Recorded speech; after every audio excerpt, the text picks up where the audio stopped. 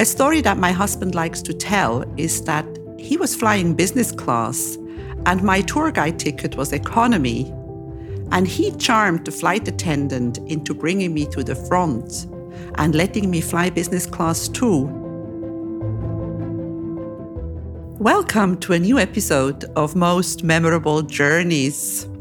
In one of my previous episodes, in 46 actually, I talked about how I permanently moved to Cyprus in August 1994 and how I drove a green Range Rover from England to Cyprus. I had a job waiting for me. I wasn't really that sure how much I was going to like it. It was being a sales executive at the Sheraton Hotel in Limassol. And this sales executive sounds a lot more glamorous than it was. I spent a lot of time driving around Nicosia, getting lost, finding local companies who would eventually bring somebody to our hotel to stay the night. I did get to travel a little bit for this job though, and I attended a week-long training seminar at the Sheraton European headquarters in Brussels, where I had only been once before in my life, and I very much enjoyed spending time with Sheraton people from all over the world. I also got to go to the ITB in Berlin, which I really knew well because I had been there so many times, before and after the wall fell. And another exciting trip that I got to do as a Sheraton sales executive was attending the MIT, the Moscow International Travel Fair. I had only been to Moscow once, before when it was the capital of the Soviet Union. But now it was the capital of Russia, and it had become much more modern. I remember that we took a metro to the city center one night because we wanted to have a meal outside the hotel. We actually ended up going to McDonald's because we couldn't find a restaurant anywhere. I later found out that it's actually the second largest McDonald's in the world. And do you know where the largest is? Just a little bit of trivial information here. Yeah, it's in Orlando, Florida. So much for McDonald's, which I normally don't frequent. But when you're hungry, you're hungry.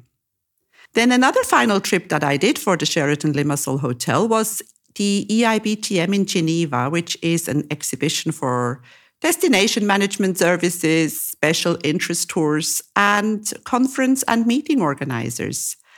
I was sent there instead of our general manager, who had just found out that as of soon, the hotel won't be part of the Sheraton chain anymore, and that he would be placed somewhere else. So he wasn't interested in going to that exhibition, and I got to go home to my beloved Switzerland in his place. In those days, I was still a little homesick, even though I hadn't lived in Switzerland. But somehow I was scared of staying somewhere permanently. Despite all those trips, and as you know, anything to do with travel excites me, but I didn't really like my job. Being that the hotel was not going to be part of the Sheraton chain anymore, I decided to leave too. I didn't really know for what, but I was 35 years old, and I started feeling that I wanted a family, which terrified me at the same time because children are a commitment. And I had never stayed anywhere longer in my life than maximum 2 years since I left home at 18. I needed a plan. And before I permanently settled down, I needed to find out if I was still popular in the travel industry. I decided to get in touch with the tour operator that I had worked for many years and asked to go on a last trip as a tour guide before having children. Obviously, I didn't tell them that, but that was on my mind. They always needed people in the summer, and they were happy to assign me to a trip which started in Boston and ended in Toronto. And little did I know that I was already pregnant when I left Cyprus. But when I started feeling a little yucky in Ottawa, I bought the pregnancy test, which confirmed to me at the Deerhurst Resort in the Algonquin Provincial Park that I was not traveling on my own anymore. A couple of days before the end of the tour, my then not yet husband Hector joined me, and I broke the news to him, and he nearly fainted. But life goes on, and sometimes things take a little while to sink in, especially when it's about something so permanent. Being told on the 34th floor of a Sheraton in downtown Toronto that he was going to be a father was a little heavy on Hector's stomach. But he soldiered on and came with us on the last excursion of the tour, and we had a great day at the Niagara Falls.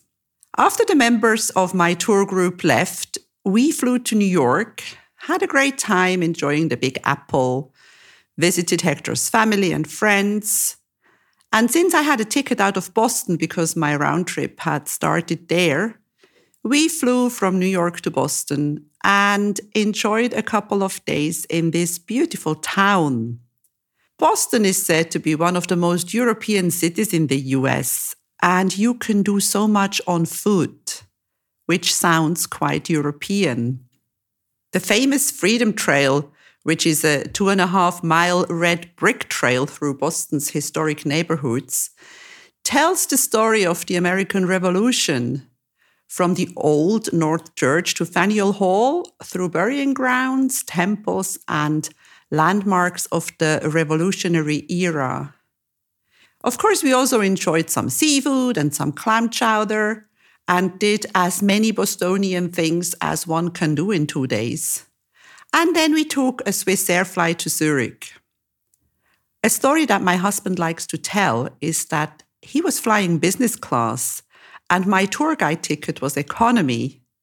And he charmed the flight attendant into bringing me to the front and letting me fly business class too, because he told him that I was pregnant. I still think it was because I was a Quoni tour guide and they often upgraded us. But maybe it was my husband's charm. Good old times and good old Swissair. One of the best airlines ever.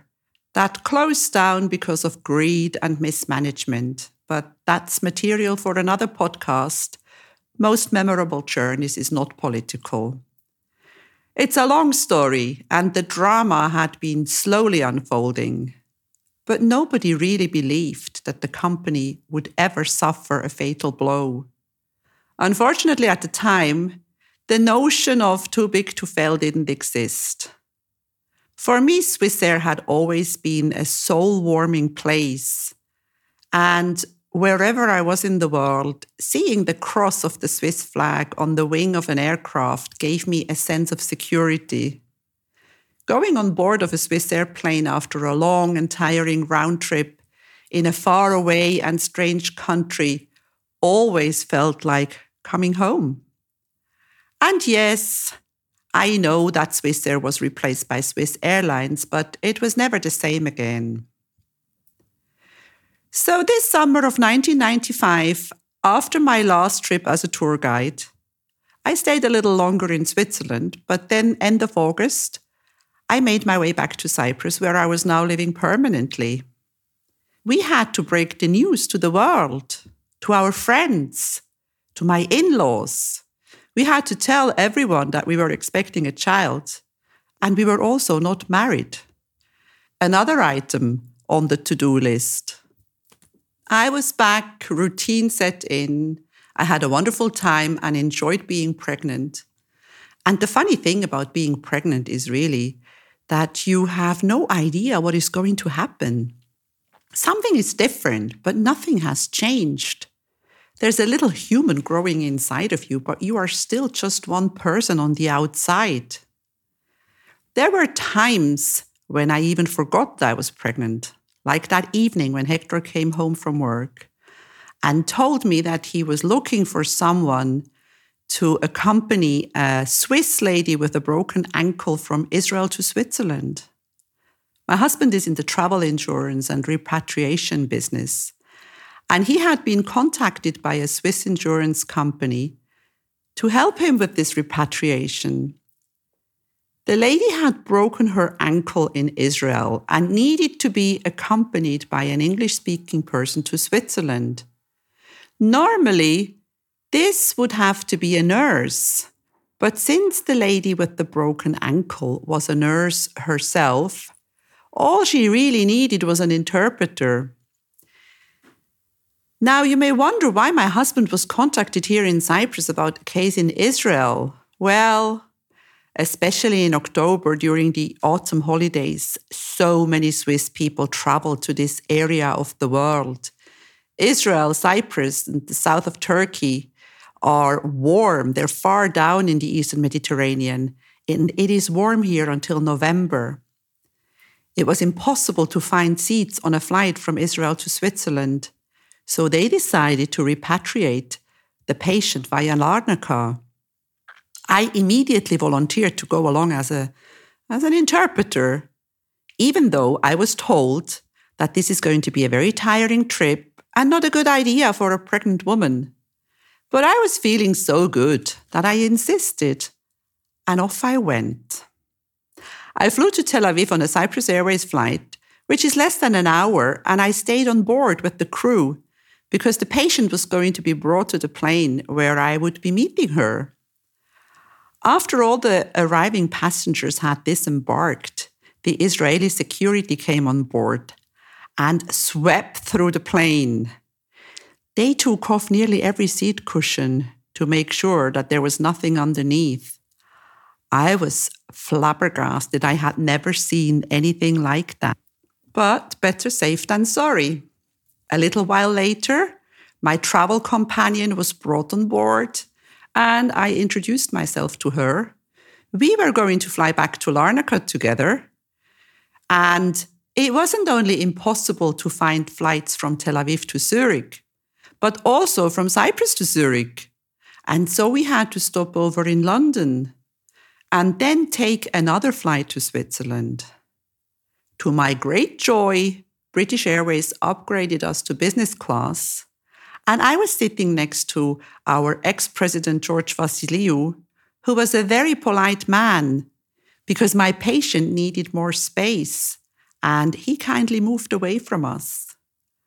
Everything went well. We were helped in London to transfer to the Swissair flight.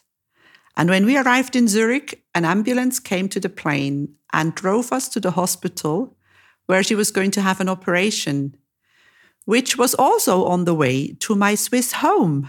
And I had the opportunity to visit my family, do some shopping, and then fly back to Cyprus the next time.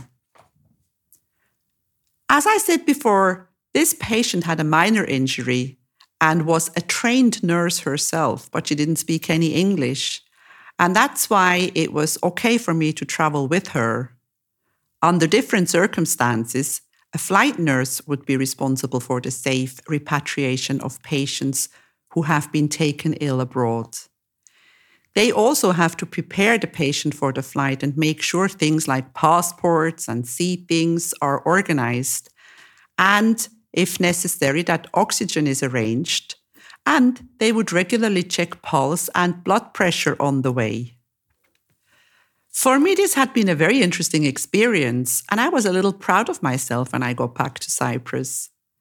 I may not have been a professional nurse, but I was definitely a compassionate and multilingual travel companion. Back in Cyprus, time passed by very quickly. It was already November, and we really needed to get married. We decided to have 4 different parties and got married on December 15th at the Civil Marriage Office in Nicosia. Then we had a wonderful lunch with our witnesses. The next day we had a party at the Sheraton Hotel with our friends. And since nobody from Switzerland wanted to travel to Cyprus just so shortly before Christmas, we organized a wedding brunch with our Swiss friends there and a lovely lunch with my family. When we came back from this Swiss trip with all our wedding gifts, I picked up the wrong suitcase at the airport and only realized when I couldn't open it at home. Thank God it had a name on it and belonged to a man in Nicosia, a politician, I found out later. And of course, we immediately sent his suitcase there by taxi. But I realized that my pregnancy hormones were definitely doing their job. At the beginning of 1996, we started looking to buy an apartment or a house and spent every Saturday morning with some real estate agent who took us to some horrible as well as some really amazing and intriguing places. Finding a permanent home to live in was a new and very tiring adventure, especially in my hormonal state. I wanted my baby to come home to a beautiful and new place, but we couldn't find anything. After lots of houses and soul searching, we finally settled for a house that wasn't built yet. And my poor baby would have to come home with me to that ugly apartment where we lived. But it was temporary and the end was in sight. At least we had found a place that we both liked. And when I look back today, after 25 years, I wouldn't want to live anywhere else. It was definitely worth waiting for. I absolutely love our house and I love the area where we live. Sometimes we just have to be a little patient, which is not exactly one of my strengths. Early morning on April 5th, 1996, after a heavy meal the night before at an Italian restaurant, I started feeling unwell. And at first I wasn't sure if it was the food or if I was going to have a baby. I had read a lot and had been to Lamaze classes, and I had a vague idea that it wasn't the food this time. We drove to the clinic and my husband was told to go back home and come back later, and I was told to stay. When I was taken to the birthing room, I noticed this little bassinet at the entrance, and that's when it hit me. I realized that there would be a little human in there when this was over. This is what I meant before when I said that as long as you are pregnant, you don't really understand what this is all about because you're still alone. You only realize when it's really happening. And about 10 minutes after 10 on that morning, the most beautiful girl in the world was born. I was over the moon and in seventh heaven. I had never seen anything so beautiful.